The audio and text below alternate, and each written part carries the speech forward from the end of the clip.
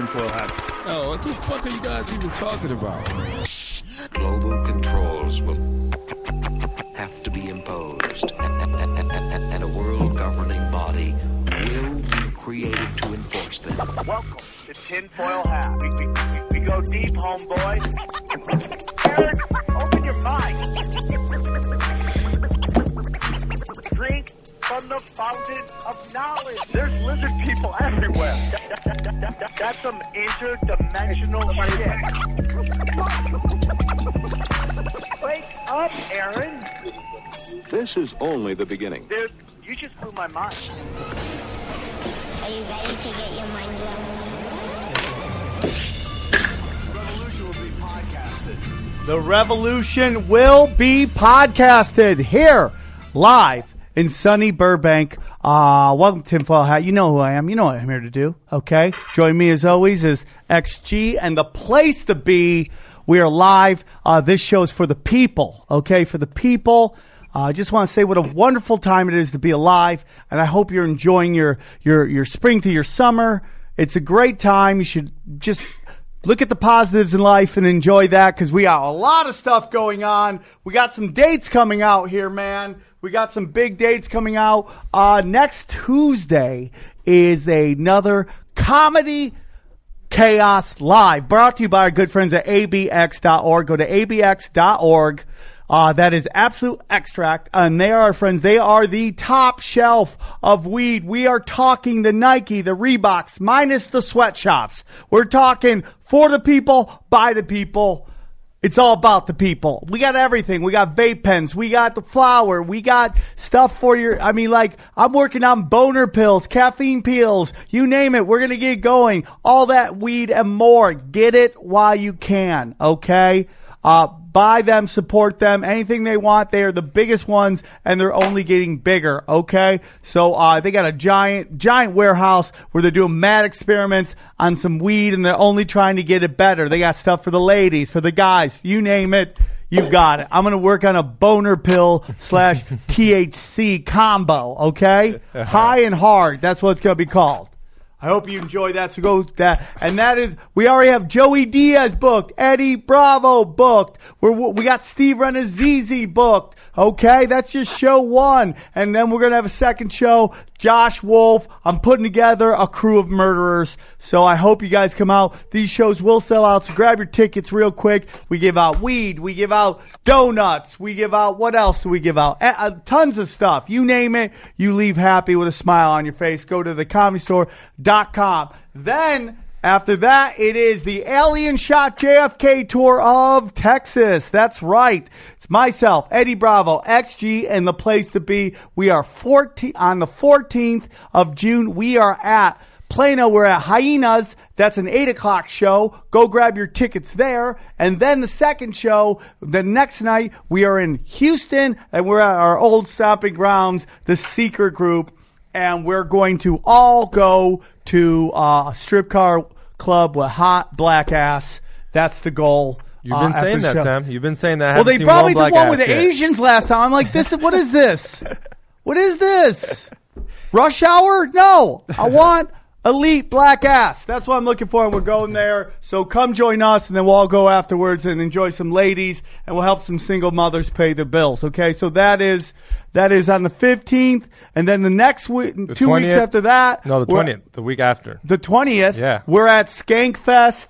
All right, myself, XG, we're doing a show with Tim Dillon there, so that's going to be great. And then we're proud to announce that July 6th, Tinfoil Hat Comedy Night is making its way to Huntington Beach at the awesome Rec Room.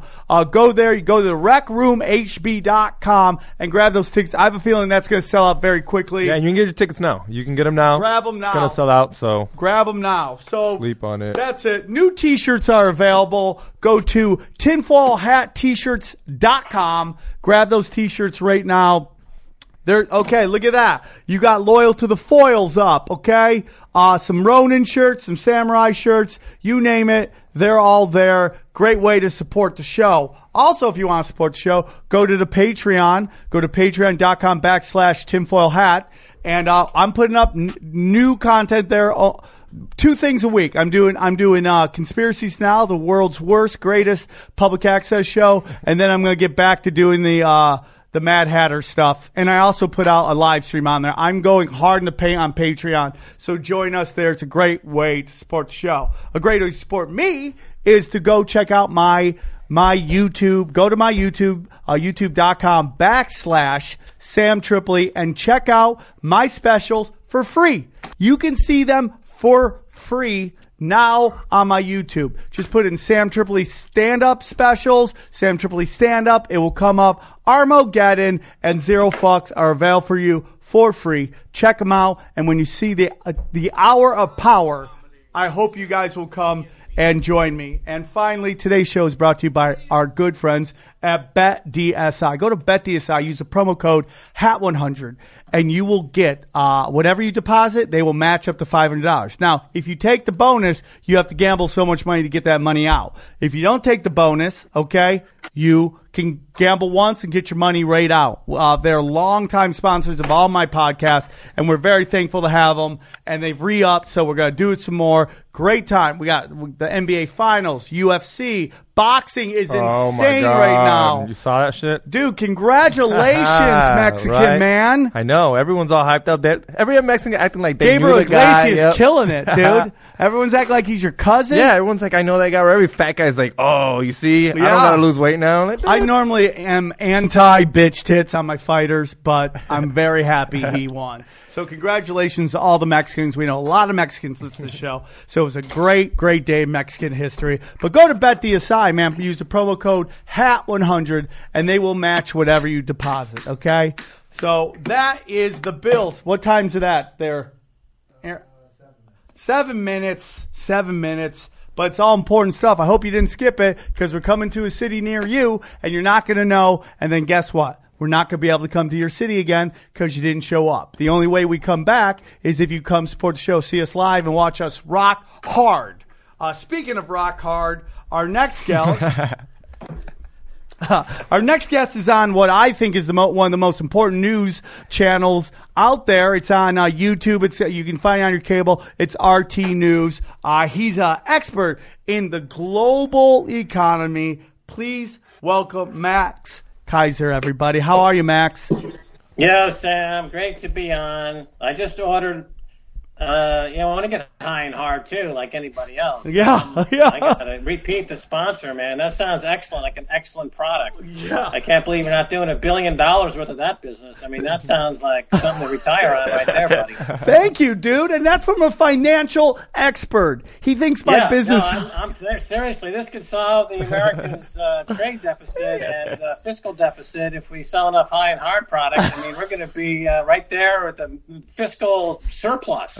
Yes, dude. Yes. Finally somebody has my vision.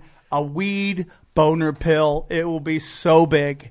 It will literally. Yeah, no, I mean, you can't miss with this. You're combining two of the most important elements in the economy today. People, of course, if they don't get hard, you won't have an economy because the economy is based on people basically chasing women, chasing sex. And if you're not hard, there will be no economy. And of course, you need to be high all the time for that inspiration to go chase after the opposite sex. So I mean, this is an economy solver. Yes. Max Keiser, you are my spirit animal. Okay, you are my spirit animal. So listen, before we get into I want to talk about RT News real quick. There's a lot of people who push back on it. I know when the show first started, it was like we were like 2016 and we were kind of getting into the election, and Lee Camp was doing some great reporting on election fraud, and the big pushback was,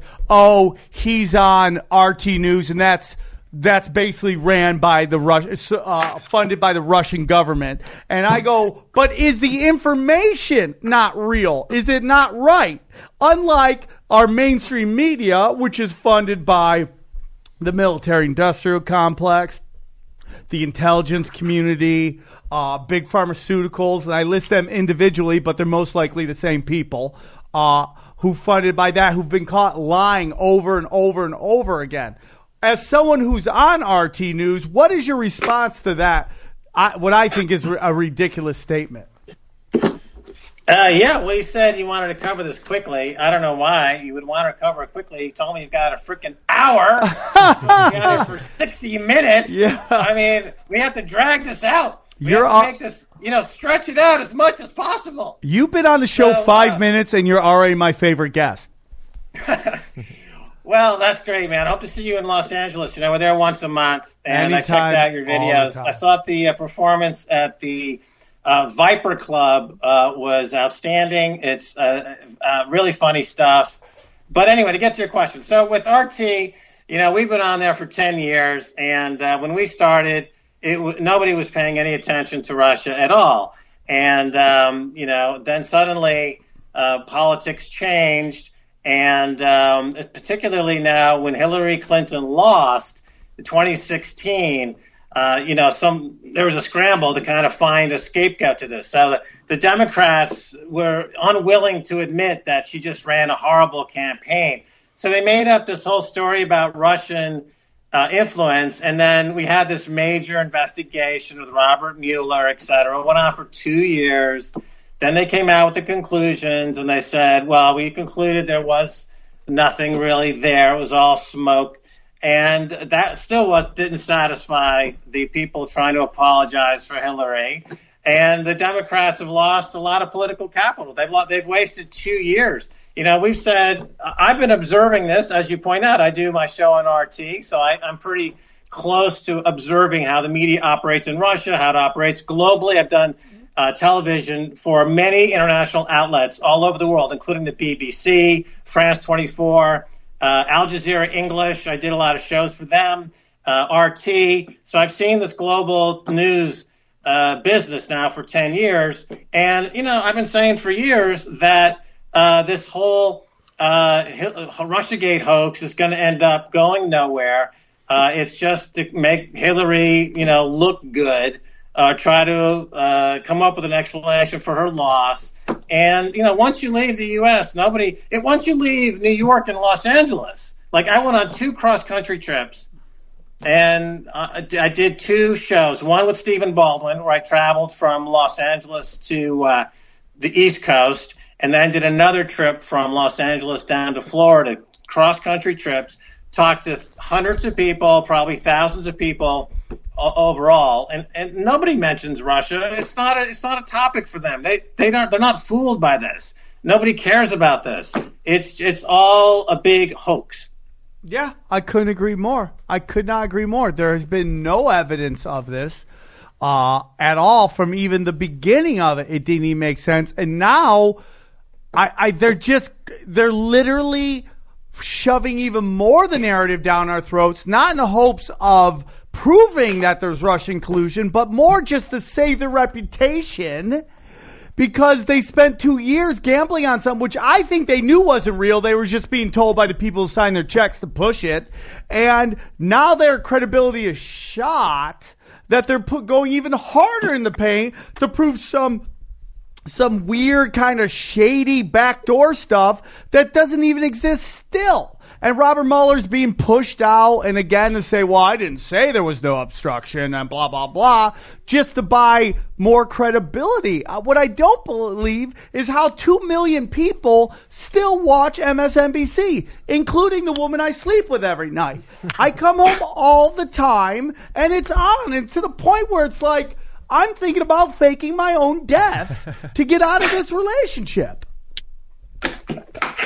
Well, okay, that might be a good idea.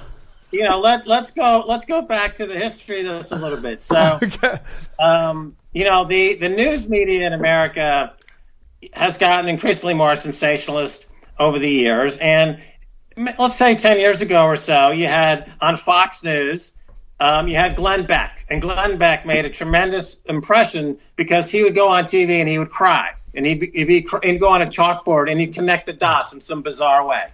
And this got a lot of ratings, and it was all conspiracy theories. But it did very, very well for Fox. And he was taking his act directly from Alex Jones. Alex Jones is kind of the progenitor of this type of broadcasting, which mixes conspiracy theories with news, with highly charged, highly emotional presenter. Alex Jones does crazy things, but it drives millions of views. And if you remember, Trump's first stop on his media campaign leading up to 2016 was on Alex Jones. I mean, that was amazing. That was his first media stop, was Alex Jones. Okay, flash forward to the election's over, or leading up to the election, and MSNBC, the ratings are horrible.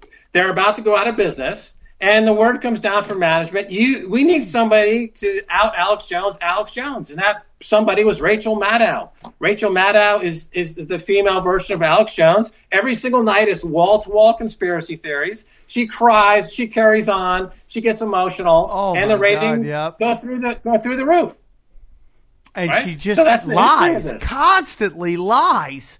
And I mean, like, not that Alex Jones is the most honest dude in the world. We've had him on the show. He's a gentleman when I met him. But we know what he does. He just, he's he puts on a show like a pro wrestler, and that's what she does. I can't believe she has 2 million viewers.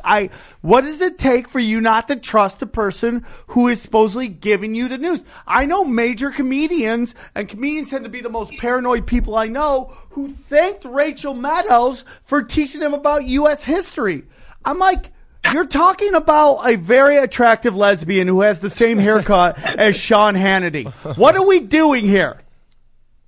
Right.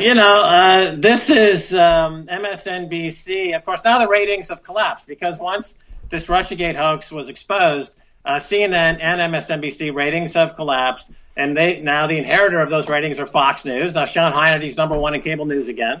And so the pendulum has swung back to Fox News, and the Democrats have lost 2 years. Leading up to 2020, they have no candidates they've got nothing. They've just completely wasted 2 years of political capital.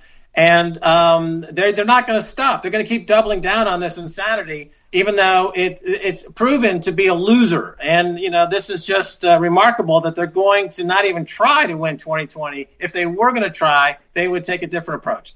Like, what if they're meant to lose? What if they're the Washington Generals? If they're taking money from the same people as the Republicans, maybe they're meant to lose this fight. And this is all being done to purposely lose and disenfranchise the liberal movement, or whatever you want to call that side that challenges the conservative or the status quo.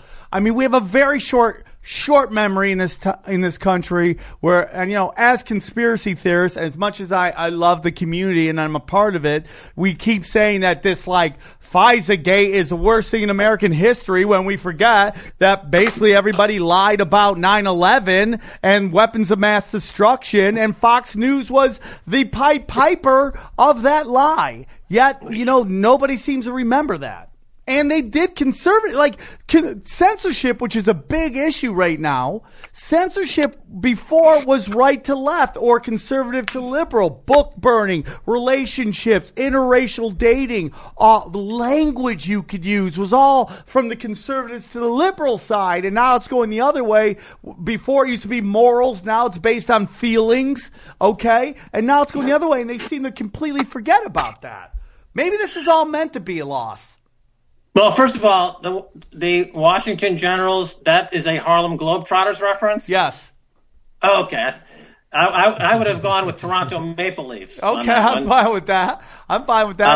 They appear incapable of winning a Stanley Cup now for 50 years. To all your Canadian viewers, they'll take another 50 years. They seem completely incapable of winning at that level. But anyway, moving along. So this is you can go down this idea where they're meant to lose, and then there's you peeling back the layers of the onion, and you're coming up with a conspiracy within a conspiracy. There's another way to look at this that I see, and that is that what I call ratings versus data. So in the Democratic camp, they think about ratings, and remember Les Moonves of CBS said that even though he hates Trump, it's great for ratings. And MSNBC are ratings driven, and the Democrats tend to be aligned with Hollywood types and television and movie stars, and They're all very sensitive to ratings. Whereas Trump looks at the data. He's a former casino guy. He's a reality TV guy. He looks at the data. And he knows that when you take a poll of people and you ask them what are your top 10 or 15 concerns in the country, Russia comes in dead last. So he knows that if he can provoke Maddow with by getting her, in Russia they came up with this phrase during the Soviet time of the useful idiot.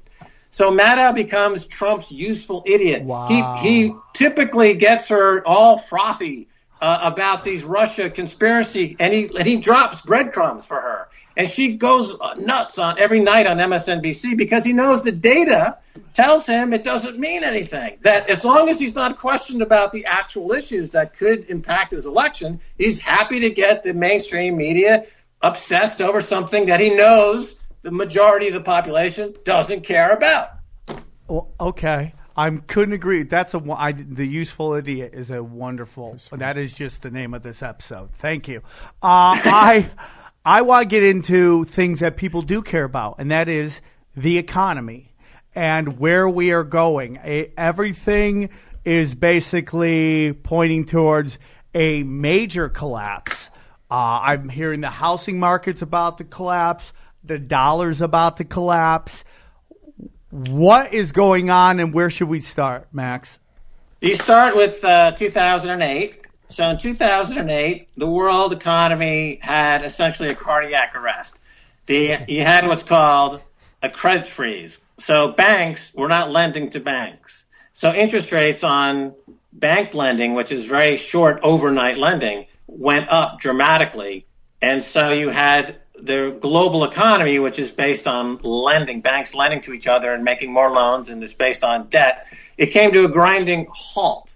So now to try to get the economy going again under Barack Obama, they authorized a $750 billion TARP bailout one day, and that quickly escalated. They've now basically printed up to $17 trillion worth of money, bailout money that have gone to the banks. Now, to put that in the context, the entire U.S. economy is roughly $17 trillion. So they printed the entire U.S. economy's worth of free money and gave it to the banks. And what have the banks done since 2008? Well, we know that they have not lent it to businesses because there's another number you can track called bank money velocity, which tracks how fast the money goes through the system, and that continues to go down to record lows. So what are they doing with the money? They're keeping it for themselves, and they're paying themselves bonuses. They're buying back their own stock. Jamie Dimon becomes a billionaire. The guys at Goldman Sachs become billionaires, just taking the money from the government that's supposed to go into getting the economy started, but just keeping it for themselves. Now, part two is that the bank balance sheets keep getting more exaggerated and enormous, where you've got hundreds of billions and many trillions worth of debt on these banks' balance sheets that is many, many times more than the equity of the bank itself.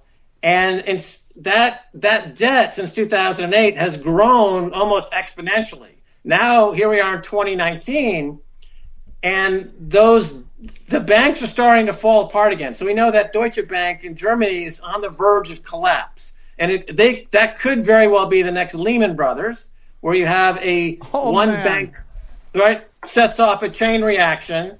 And at this time, instead of having to print $750 billion to bail out the system, they would have to print $50 to $60 trillion to keep the system going. Or you have a collapse, as you pointed out, which is the more likely scenario, and the economy goes into a severe contraction, a very severe contraction, Sam, not to be alarmist, but if you just look at the numbers, it would be quite horrific. Oh my God. So like world depression? Like this isn't like just bad? like the United States, but this is a global one, right? Just like around the world. Or if the United States economy collapse, all economies collapse. Well, the U.S. is key because the globe works on the U.S. dollar as world reserve currency. And for example, how that works is commodities like oil are priced only in dollars. if Japan wants to buy oil, they have to buy dollars first. If countries around the world, in Saudi Arabia, et cetera, if they want to buy commodities, they have to buy dollars first and then buy the commodities. That's the deal that was made after World War II. That you have a global economy that's tied to the U.S. dollar. So the U.S. dollar is tied to the U.S. Federal Reserve Bank, and the U.S. Federal Reserve Bank is now leveraged 60 to 1, over 50 to 60 to 1. And they are on the verge of declaring insolvency. So then if the dollar goes bust, then you have a global bust. So it is global, but it is tied to the U.S. dollar. The U.S. dollar is still the underlying reserve currency for all banks everywhere. And it's on, it is extremely precarious, the current situation. So we're talking basically the petrodollar at this point, but not just in oil, but in a lot of different markets. But in particularly oil seems to be what everything is connected to, and a lot of this war in the Middle East is based off people wanting to get off the petrodollar. Wanting to trade in, basically Libya wanted to start an African monetary unit that they would trade their oils on. Saddam Hussein wanted to trade his oil in, didn't want to get off the U.S. dollar, maybe into the pound. I forget which one it was, and now we have China. They're now selling their oil, or they're buying oil in their monetary unit. It's all based off the petrodollar. Is that what we're talking about?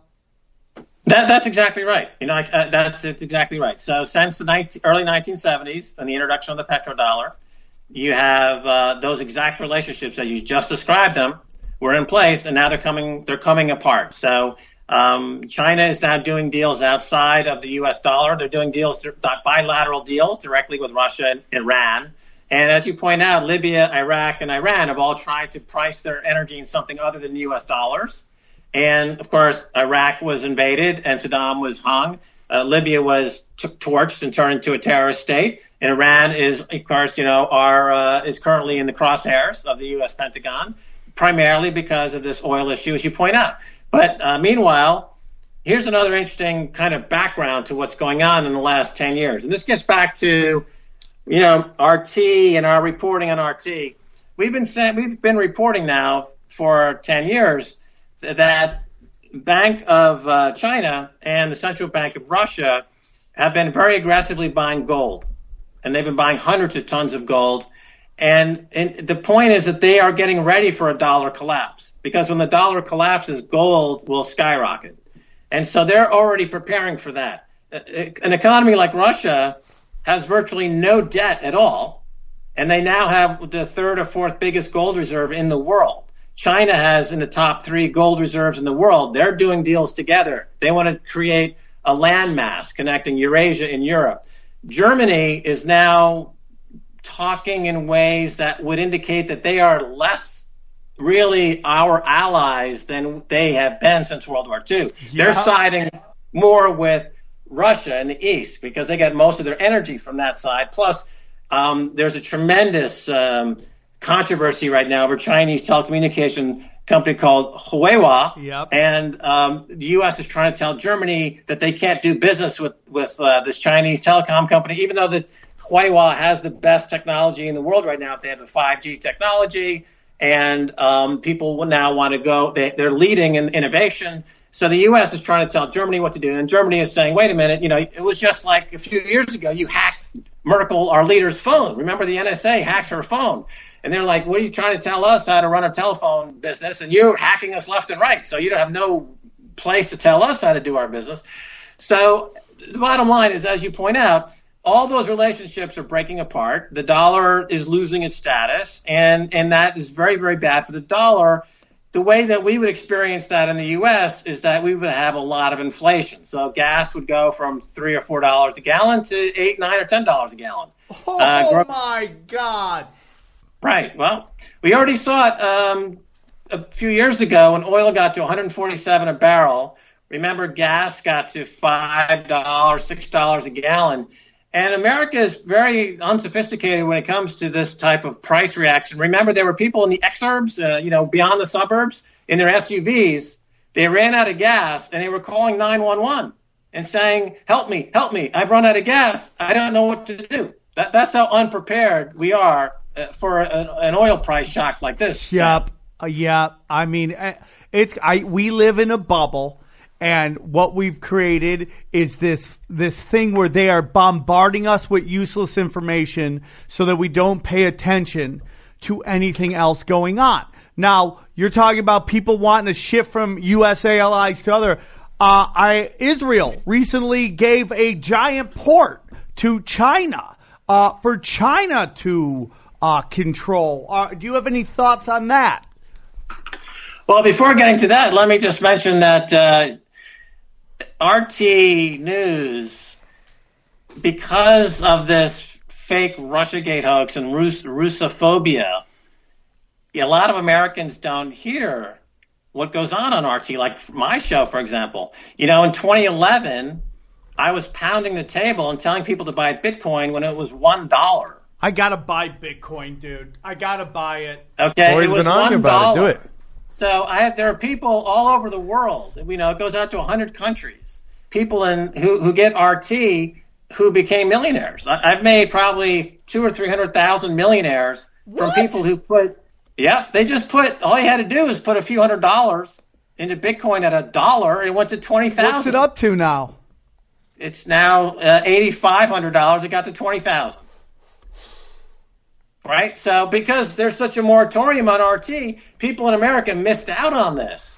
Where people all over the world, I got teenagers, kids who are 13 years old become millionaires because they watch my show and they put like their lunch money into Bitcoin, and now they're millionaires. But Americans are like, no, we don't want to hear any of this news because we can't handle anything if it doesn't come out of the mouth of Rachel Maddow. We just can't handle it. I don't want to become a millionaire. I don't want to know what's going on around the world. I want to live in a bubble. I want to be broke. I want to be an opiate addict. I want to be a junk food junkie. I don't want to be alive anymore. I want to be dead. I want to kill myself in America. Yeah, man. It is a wonderful time to be alive, and everybody's depressed. And because they're just not realizing that there are ways out. And people been telling me about Bitcoin forever. I got to pull the trigger. I get a little nervous that if the internet gets shut down, how am I going to get my Bitcoin? Well, now because of a company called Blockstream, they're broadcasting it over satellites. Ah. All right, dude. How many do you think I should buy? 2 or 3 Bitcoins? The best way to do it is to just every day buy a few bucks. There's, that app called Square? Yeah. It's by Jack Dorsey. Yeah. He's the guy behind Twitter. Yeah. He has an app called the Cash app. Yes. And you can just buy $5 worth of Bitcoin and do it every day. Just build it up over a year. Every day after a year time, you put a few thousand into it maybe, and then suddenly it's at $50,000 a coin. My target for the coin price is $100,000. Okay. It's currently 8,400. So I go real quick so our listeners can hear this and they will join us. We go on what app? Oh, it's the Cash app. Okay, Cash app. And there's something where you could buy Bitcoin on there? It looks like a green. The icon for the app is green with a little dollar sign on it. I have it right here. Yep. Okay. So you download that app and you can I think you just tie it to a credit card and you load it up with $5 or $10 or $50. And you can just buy Bitcoin. They sold something like $50 million worth of Bitcoin last quarter. Some big number. It's becoming quite huge. It's very easy to do. You can sell it if you want to. You can move it out of there if you want to. And how much you buying? It's very popular. Oh, I just want to see. I can't find where to do it on it.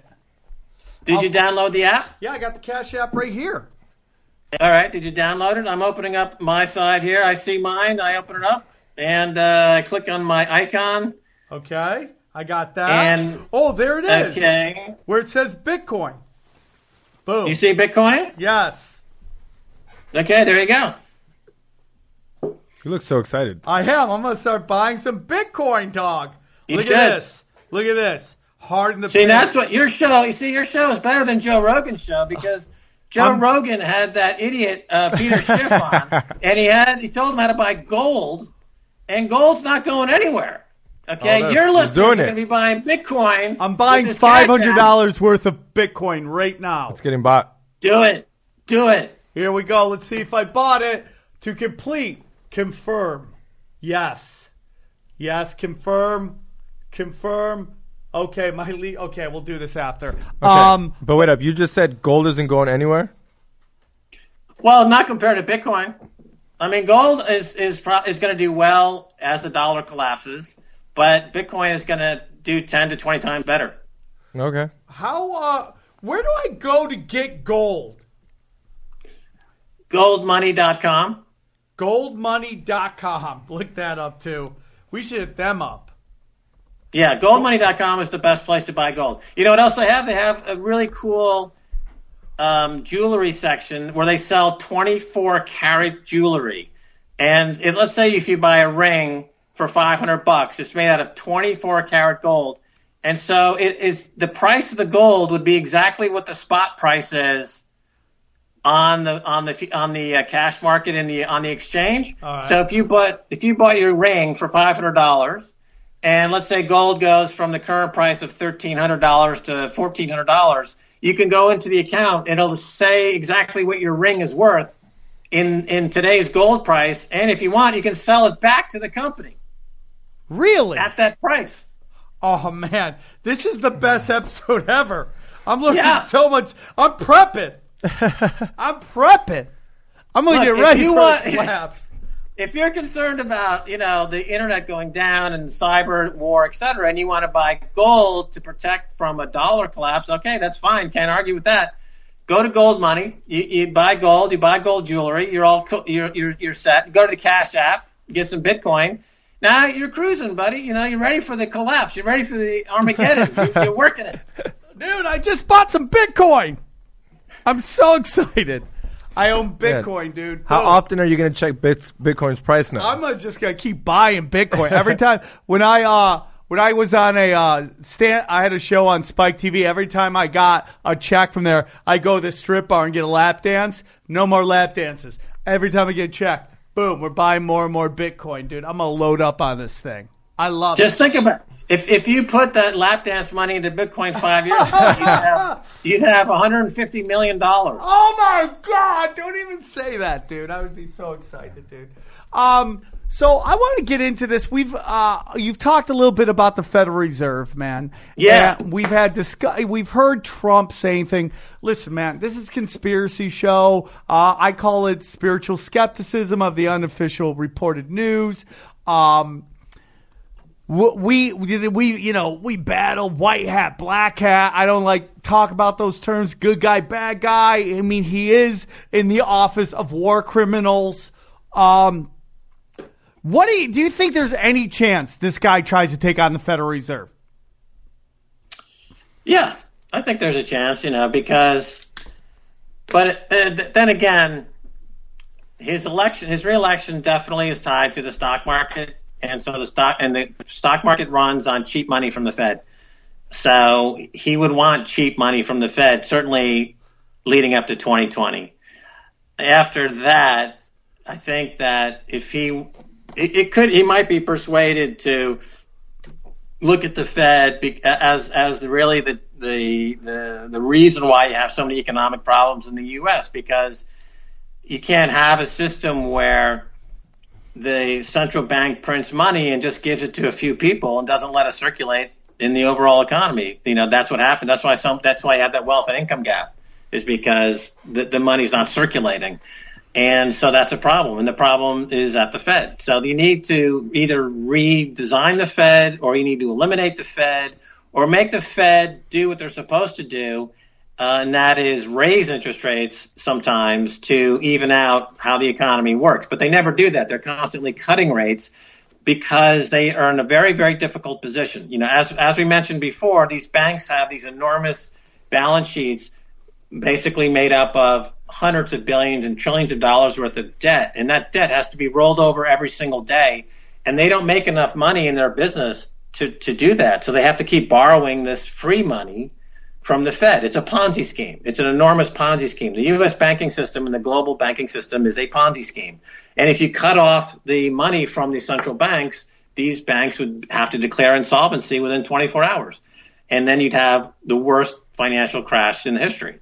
So they're in a really tight spot. They can't cut the money off. But then again, the rest of the world is looking at this and saying, you know what?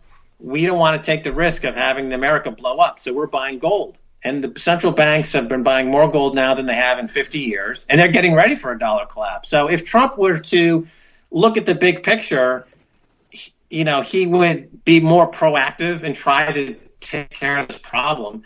That would be, I would think he would be more in a position to look at it, let's say, than a Hillary Clinton or some traditional politician who I think is, or Barack Obama was really financially illiterate. Barack Obama, in a lot of ways, was responsible for the crisis because when there was that 2008 crash, instead of bailing out the debtors, which has always been the story throughout history, is that the debtors get bailed out. You have debt jubilees, yes. People who are in debt, they get bailed out.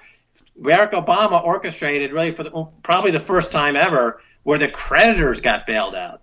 The banks who made the bad loans, they got bailed out, whereas everyone else got screwed. So that was a complete reverse of what economics and what history would tell you should do. But that's what he did. And he set up this horrible situation that we're in now. Now, whether Trump learns from that, I think he's in a slightly better position because he's not a career politician. But the chances are still not very good. Would you, if you had a time machine, go back in time and fight Woodrow Wilson? Like on that Christmas Eve where he was about to give us the Federal Reserve and the personal income tax and become the worst president. When I saw that Woodrow Wilson, someone put out something that Nobel Peace Prizes, a part of it is to whitewash the cabal's war crimes. And when I saw, because they asked me, hey, go down the list and look at these people, and you'll see some pretty shady shit. And one of them was Woodrow Wilson, who I consider, as bad as the Bushes were and as bad as the Clintons were, the worst president in the history of this country. What he did by giving us the Federal Reserve and personal income tax when not in war. Usually personal income tax was during war times. Not now. Now it's all the time. And would you fight him? Is he the worst president? Well, he's certainly the Federal Reserve Bank was an abomination. And, Benjamin Franklin, when asked about the revolution and the American Revolution, said one of the reasons why America decided to separate from England was to get away from the Bank of England, because the Bank of England was a central bank that was destroying the money. And that's why in the Constitution it says explicitly that money can only be gold or silver. So then we were able to keep that central bank out of the U.S. for a while, but then in 1913, the players that are in the global banking system and the Bank of England and others finally got into the U.S. system and brought on the Federal Reserve Bank. And that was really the beginning of a lot of problems. And is the answer, would we be better off if that never happened? Of course, yeah, we would be a lot better off if that never happened. That is a horrible kind of give back of power from the United States back to the empire of debt that's managed by the worst crooks in the world, at the central banks. The bank, real quick, I want to get into two things. Fractional reserve banking is set up to bribe everybody, buy their souls with funny monopoly money, and then once everyone's bought and sold, because you keep all the real wealth to yourself, the actual, they say of all the wealth in the world, 20% of it is actually tangible real wealth. The rest of it is this fractional reserve banking, which I believe was used to just completely buy off the system. Everybody's getting bribed with funny money. It's like playing, a Monopoly with your younger brother who doesn't understand the rules, and you're just grabbing purple and blue and orange money and just throwing it at him, and he thinks he's rich, and he doesn't realize you just bought him with fake cash. It was set up to be the system, right? Would you agree on that, or am I just talking crazy or more crazy than normal? People make some assumptions about banks. So people think that if you go into the bank and you borrow money, that money comes from reserves. That, okay, if I put $100,000 in the bank and you come in and you borrow, $100,000, that it's basically they are lending money that's on reserve. But that's false. That's not absolutely false. When you borrow money from a bank, let's say you borrow $500,000 for a mortgage, the way that more money comes into being is the bank pushes a button and $500,000 appears. They print it on the spot. There's no reserve at all. And banks have virtually no reserve. There's no reserve at the bank. As a matter of fact, they have negative reserves. That's the problem. They're technically insolvent. All the major banks have negative net worths. They have less than zero money. So it's beyond fractional reserve. It's zero. It's negative reserve. There's absolutely, if you were to take all the assets of J.P. Morgan and you were to sell them at the market, at the fair market price, you would be left with a pile of dog shit. That's it. They have nothing. Absolutely. Neither does Goldman Sachs. Neither does Citibank. Neither does Bank de Paris or HSBC or Lloyd's. They have negative reserves. And every single day they trade with each other in the overnight market to make it look like there's something going on, but it's a hologram of money. They actually have nothing. But they get paid fees based on how many times they can trade the same thing over and over again. The Hollywood out there in Los Angeles, the movie industry, the executives get paid by how big the budget is, not if the movie makes money, right? Yeah. So the banks get paid on how many of these fake loans they can make, not if they make any money as a bank. They don't make any money as a bank. They're losing money every single second of every single day.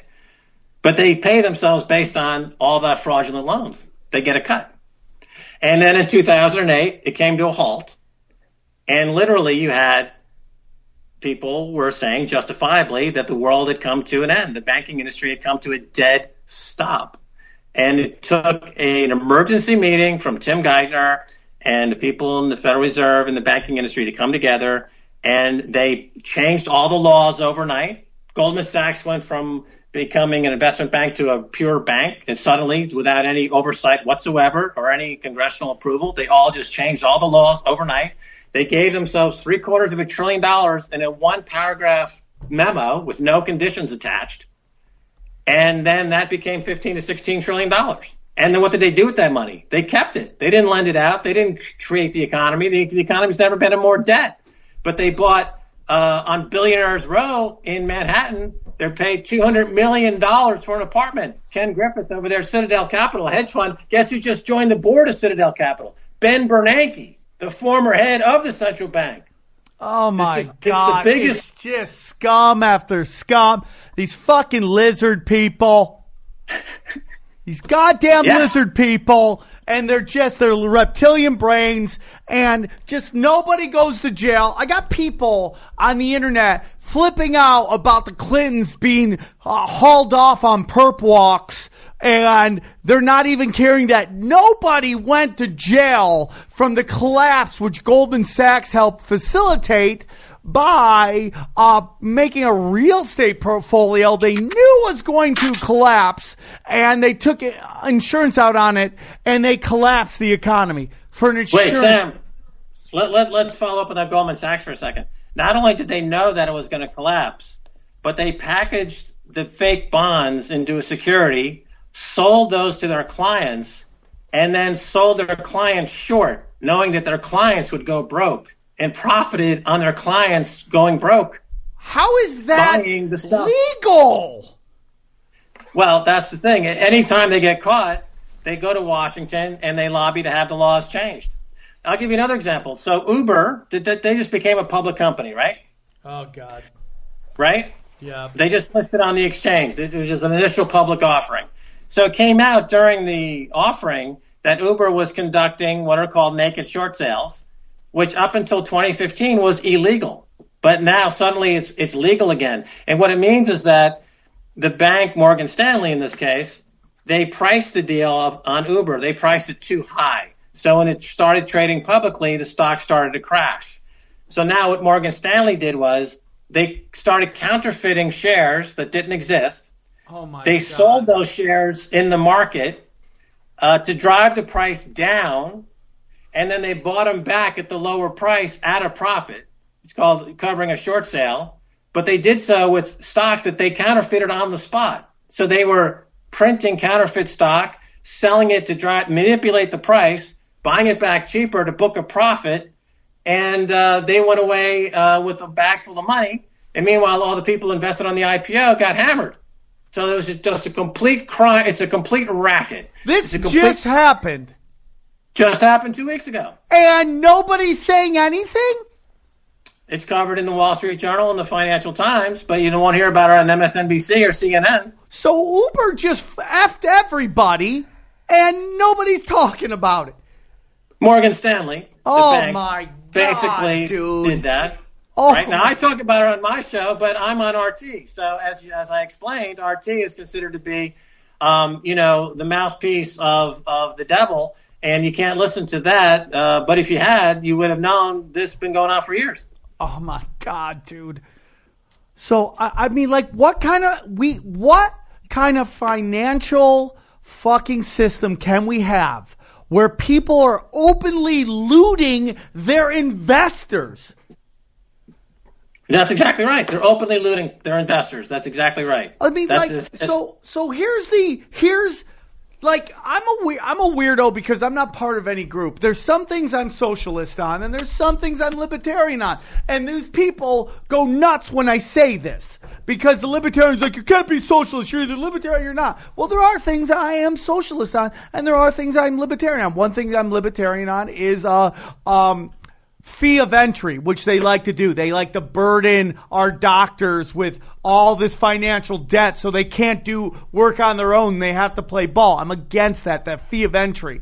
But what drives me nuts about libertarians, and I'm going to get pounded for saying this, but after hearing this, I believe it even more, is like, you can't have deregulation without a collapse of some sort. And a collapse is coming every time you have a deregulation. Max, you can correct me if I'm wrong.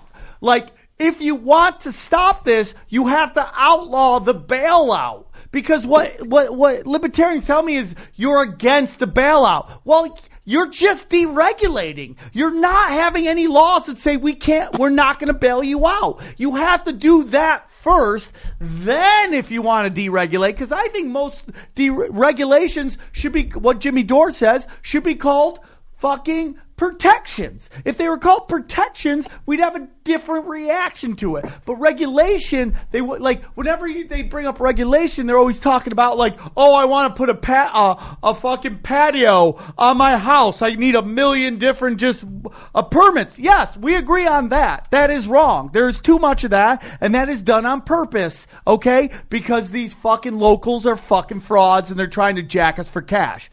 But we keep seeing these bailouts when you do all this deregulation. What is your take on that, or what is your answer to a libertarian? You may be a libertarian. What is your thoughts on that?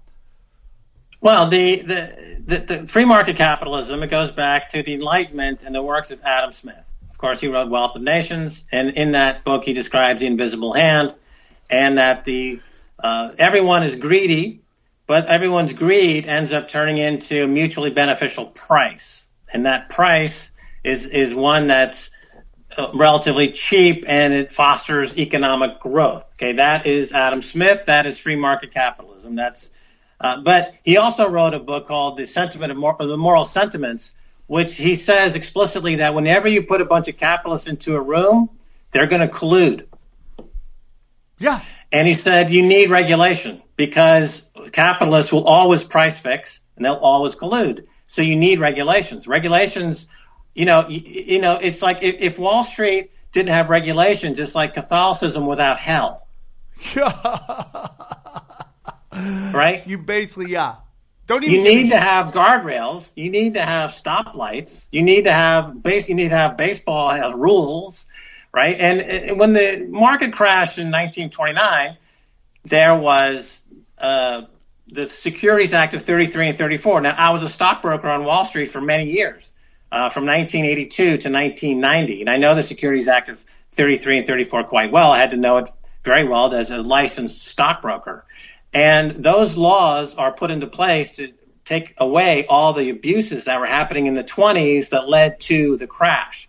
For example, you put in Glass-Steagall to separate commercial banks from investment banks. Well, what was done when Citigroup bought Travelers Insurance? They decided they wanted to have an enormous conglomerate run by Jamie Dimon, so they simply overrun Glass-Steagall, and then they got rid of Glass-Steagall. Yep. Under Clinton, they got rid of the Commodity Futures Modernization Act, or they introduced the Commodity Futures Modernization Act, which transferred the classification of derivatives from gambling instruments, which they should be, to investment products.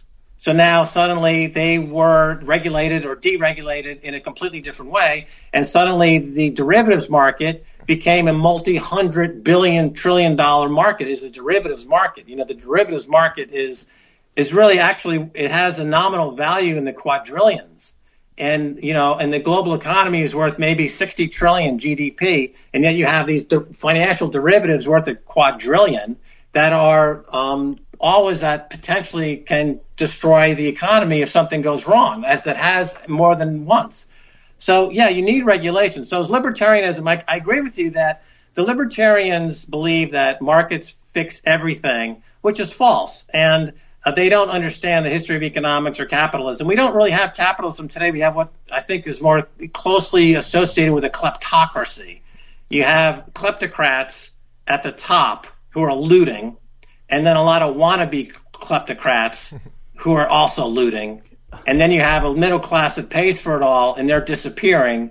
Then you have a lot of heroin addicts. Yeah. I mean, dude, that's all done. I mean, like, dude, I believe everything's done. I say it a million times, and I know people are like, oh, he's going up. But it's like the free, I mean, we have Woodrow Wilson's worst, the two Bushes together, tag team champions, and then we have the Clintons, and people don't realize, like, how devastating the Clintons were. They were so happy to get the internet and not have to deal with Ronald Reagan anymore, that they were just Reaganomics, that they celebrate these Clintons like they're wonderful people. Like, my sponsor in my 12-step program is gay, and he loves saying how homophobic Trump is, but he's a Clinton fan, and like I want to go. The Defense of Marriage Act was a straight up outlaw of gay marriage, but they don't care about that. Nobody cares about that. They just want pro wrestling bullshit. And when you sit down and you talk about the deregulation of the banks by the Clintons,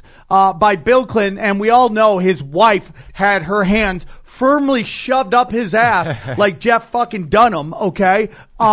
She had just as much say into it. Like, what we're feeling right now in this country are direct results of policies passed by the Clinton administration, in my opinion. Deregulation of banks, the super predator crime bills, and the flooding of drugs is just a continuation of the Iran-Contra affair. And, we just had Obama kind of get busted for protecting Hezbollah for selling drugs in the United States. Like, how do the drugs get in? Well, it's the people whose job it is to protect us from the drugs, and that's the CIA. And they're pulled all the jobs out of the markets with free trade, sent them elsewhere where they pay $1 for a day's work. And now they're flooding the markets. We saw it with the ghettos, the hoods, with crack, and now they're doing it in farmer towns and small towns, and they're flooding it with heroin. And we're seeing that now. It's the poor and middle class whites that are being affected, and it wasn't right when it was the black community, and it's not right when it's now. But it's all done systematically. Right. Well, to cover the Clintons, so if you remember, Hillary Clinton was after some healthcare reform in their first term, and of course it scared the healthcare lobby tremendously, and they got Wall Street to crash the bond market to scare the Clintons into submission. And remember, Bill Clinton said when he dies and comes back, he wants to come back as the bond market because the bond market has all the power. That's after he got beat up by Wall Street that crashed the market to get Hillary to stop talking about healthcare. Now, if you go further back, Hillary Clinton, of course, you can look this up. It's kind of an interesting story. When he was still governor in Arkansas, she had something like $1,000, turned it into $100,000 in trading commodities. And the way she did that was using an old Wall Street trick called the look-back trade. And I can explain how you can artificially make profits quite easily on Wall Street using this technique. And she rapidly got $100,000 in the bank, and that launched their political campaign was through manipulation of the agricultural markets at that time. That's how she started her career, was manipulating futures markets. That's how Hillary Clinton began her political career. And she got beat up by Wall Street. Robert Rubin, of course, is the arch enemy of free markets, and they got Clintons to kowtow and deregulate. That's how he got reelected. They said, we'll support you to get elected at a second term, but you have to deregulate. You have to get reclassify all these derivatives now in a new way. And yes, I agree with you. They are one of the single most potent forces in giving Wall Street unfettered, unlimited power. And now whenever they want to do what they want to do, they can always threaten to crash the economy. They did so in 2008 when the Congress balked and said we weren't going to give you the money. They crashed the stock market the next day. Then Congress gave them the money. So you have they have the ability to crash the market at any time if they want to get whatever they want. They are holding the economy hostage, and they are making billions of dollars, and they buy Modigliani's for $180 million. They buy apartments on Billionaires Row for $230 million, et cetera, because they are gangsters, they're racketeers, they're not libertarians, they're not capitalists. It's a mafia racket. Okay, so thank you. I mean, it's unbelievable what we've done. I believe that we are in a place right now, Max, where we are. We have taxation without representation. We are at that point where we are paying our taxes, which we have to, or else they throw us into jail and fucking physically and psychologically beat the fuck out of us in jail so that no one else does it again. And they are using our tax dollars to fund wars for international bankers. I put out something about how this abortion bill by Alabama, which is hilarious that we're letting a state that is bottom 5 in economics, their economy's bottom 5, and in education, determine what women can do with their bodies. These are people who can't even, they're not even succeeding in life. Why are you telling me who we should be able to bring in this world when you're failing miserably at it? You should not be telling us what to do. Okay, but we have all this like smokescreen stuff. Not to know that we might be going into our 8th or 9th war. Nobody wants more war. Bailouts, we don't get to vote on that. We don't get to vote on any of this stuff. And everybody keeps talking about socialism and Greece, you got to bail out Greece. What are we doing with China? I mean, we are taking money from China. And China is actively plotting to overthrow us in terms of world domination. We are fucked. What's going to happen? Oh, China was, somebody high up in the China government was just tweeting, mocking Boeing as having planes that are faulty with faulty parts, and just making fun of potentially tragic circumstances where people are going to die on those Boeing planes. They're making fun of it. They're joking. They're mocking us openly. Well, they got 2 billion people. I mean, they don't give a shit. They could lose. Well, the innovation cycle is in China is past the United States. So here's one of the interesting facts that happens economically is that when China joined the World Trade Organization under Clinton, by the way, and we exported millions and millions of jobs to China, and the way we got away with that was saying, well, they're going to do all the basic factory jobs, but it's all going to be designed in America, and we're going to keep the high-end products. We're going to get the big share of the money. Apple phones are designed in California, but they're built in China. Yeah, but we know historically that whoever does the actual building, who's on the factory floor building stuff, they're the ones that eventually become leaders in innovation. So now, here we are 20 years later, and China now is leading the world in innovation as well as the production. And the U.S. has lost its edge. It's no longer cutting-edge technology in the U.S. It's now in China, because that's one of the downsides of giving all of your manufacturing capacity to China. So we had this great period where our incomes were going down because our jobs were going to China, but the products that we were importing from China were a lot cheaper than they would have been otherwise. So we had the illusion that our quality of life was not going down, because even though my salary was going down, the cost of a flat screen TV was even cheaper. The cost of food from Vietnam was even cheaper. When I go to Walmart, it's 90% Chinese made. I'm making a lot less than I was 5 years ago, but it's a lot cheaper. So I don't really feel like my quality of life is going down until suddenly what we have now, the dollar no longer is a world reserve currency. Suddenly gas is $8 or $9 a gallon. Suddenly food is double. Suddenly clothes are triple. And then you're like, what happened? What happened? Well, it took 20 years, but you took your economy and you gave it away. That's what happened. Well, you know what? Mexico, their president just said if Trump keeps up with this 5% tariff that he's going to send all the product to China. He's not dealing with Trump. He's like, why the fuck are you putting a 5% tax tariff? Because people are crossing the border. That's your fault. We go back to the cartel. Why is there? Yeah, why do people want to leave? Yeah, the CIA runs the drug trade, and they want to they don't want to legalize it in Mexico because then they can't have the corner on the market. Yep.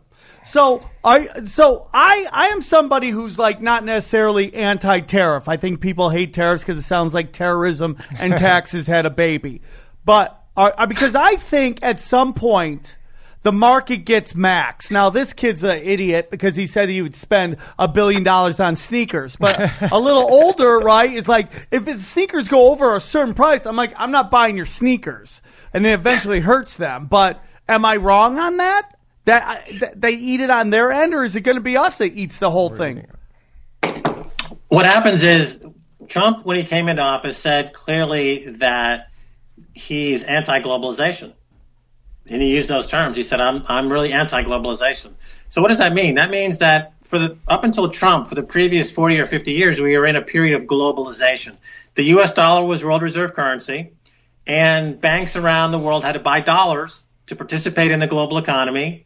The dollar supply kept going up, and the idea was that there was this big economic pie around the world, and there were no losers. Everyone was a winner because the pie just kept getting bigger and bigger and bigger, and that was called monetarism, and that was called the post-war era of globalization. So Trump comes into office and he says, you know what, our deals are horrible. We're going to start deglobalization. So what this means is you're no longer in an era of monetarism, and it's no longer the idea that the pie keeps on getting bigger. Now it's about winners and losers. Now it's about what used to be called mercantilism, where each country now is in it for themselves. Each country is competing with every other country for economic supremacy. And so there's a lot of tension, a lot of tariffs, and it's extraordinarily tense right now because China is saying to America, we're now doing business outside of the dollar. We're in bed with Germany. We're in bed with Russia. Russia obviously is saying, we'd love to do deals with America because that's how we grow our economy. But you guys keep painting us with this brush that makes us out to be bad guys. So we're just going to forget about you guys. We're going to just do China and Russia. And so now the world is splitting apart. So then it becomes a moment of, let's say it's a global poker game. And okay, now China's going to call. They're like, okay, America, I see your $1 trillion tariff and I raise you $2 trillion and I call you. So now everyone's got to show their hand. So what hand is America holding exactly? They won't have the world reserve currency. Their energy is overstated because it's all fracking. And fracking only lasts 5 years. Whereas in Saudi Arabia, the wells last 50 years, 60 years, and it costs $2 a gallon. Fracking gas in America costs $60, $70 the equivalent of barrel and only lasts for 5 years. We have no energy. We have no manufacturing. We have no education. Infant mortality is up and the life expectancy is down. So we come to the global poker game in the year 2020. We say, we're holding a pair of twos. What do you got, China? Yeah. And China says, well, we got 3 aces. We're fucked, man. And it's all because a bunch of fucking people at the top got greedy and they're Benedict Arnolds and they sold us out to some international bankers who are probably trying to play China, but I think that's going to blow up in their face. So the economy crashes. What happens? What's going to happen after? You have a lot of dislocations. I mean, if you're asking how to protect yourself, we covered it before. The way to protect yourself would be with gold and Bitcoin, because we're going to go back to hard money. You have to have hard money like gold, silver, or Bitcoin, and you're going to have it's hard to predict because it's like an avalanche. It's hard to predict. That one snowflake hits the mountaintop, and then you have an avalanche, and it's really hard to predict. It's systemic chaos because the system is so leveraged. There's so much debt. Nobody knew that it would be Lehman Brothers going under. Remember when Lehman Brothers went bankrupt? At first it was just the idea that, well, this one bank on Wall Street, it's quite bad that it went bankrupt, but it's going to be contained. But within 3 months, 6 months, it became a global financial crisis because of the contagion effect. So that contagion effect is there. We just don't know exactly what the spark is. It's going to set the avalanche and this whole thing, House of Cards, blow up. And since it will be virtually impossible to bail out the banks this time, I think, you just got to understand that you got to, I don't want to be an alarmist and get alarm away, dude. Let's wake motherfuckers up and get them prepared. Well, the economy is extremely fragile in that it relies entirely on this. Let me throw something else out there to kind of give you an idea of how messed up this all is. In economics, for hundreds of years, since the Bank of England was 1694, you had the Enlightenment, you had 1776, you had Adam Smith wrote The Wealth of Nations, and in the entire history of economics, you've never ever had a concept of a negative interest bond until 10 years ago. So a negative interest bond is that countries are selling their bonds with a negative interest. You're guaranteed to lose money. They pay. Not only do they not pay anything, they guaranteed to lose money. There's now in the world $11 trillion of negative interest bonds, and that number is growing every day. The only reason they exist is to scalp money from the real economy to keep these insolvent banks alive. The Ponzi scheme has become a weaponized. It's like Bernie Madoff with an atomic weapon. That's what our negative interest rate is. And it's growing like a plague in the U.S. economy. Pretty soon, you go to your bank account there in Los Angeles, and they'll say, thanks for banking with us. By the way, starting today, every single month, we're going to take $20 out of your account because we need to pay our our creditors, and we don't have any money. If I have money in the bank, right, can they stop me from pulling it out? Yeah, because once you put money in the bank, it's no longer your money. It's the bank's money. Oh, no, dude. I am freaking out right now. By law, it's not your money anymore. Oh. Once you put that money in the bank, by law, it's the bank owns that money. So you credit union, same thing. You have federal FDIC insurance, but it's only good for, I think the current coverage is maybe $250,000, but so they can take anything above that right away. Of course, that would be gone in a heartbeat, and then the remaining cash would be also quite difficult to get your hands on if the bank's in free fall, as it will be. Okay, all right. I am. Well, I think we learned a lot today, and I think that if you're listening, you should really start looking into Bitcoin and getting into gold. I'll put the apps in the description. One more time, what is the gold app that we could use? Gold Money. Gold Money. We're going to look into that and get it going. Max, can you tell them where they can find you and where you want them to look into? Don't look for me. You can't find me. I'm invisible.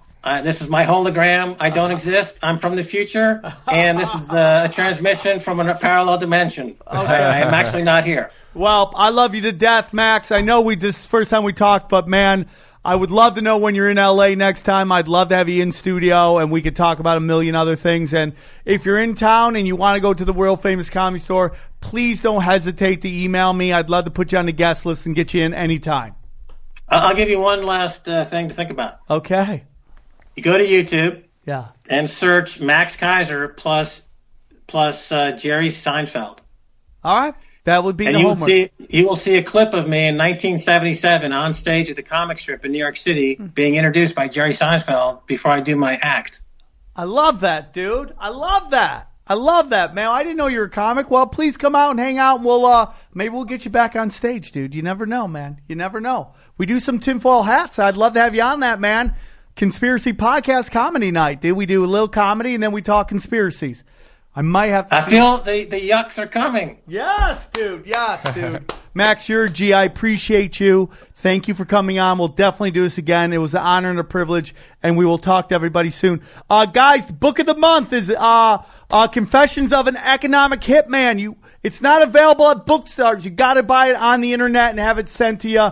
I'm reading it right now, and we're going to discuss it at the end of the month. I will talk to you guys soon, and take care, XG. Hey, do you got any gigs? Nope, just wherever you got me at. It's the Okay. same shit. We're going to do it soon. Take care, everybody. Take care.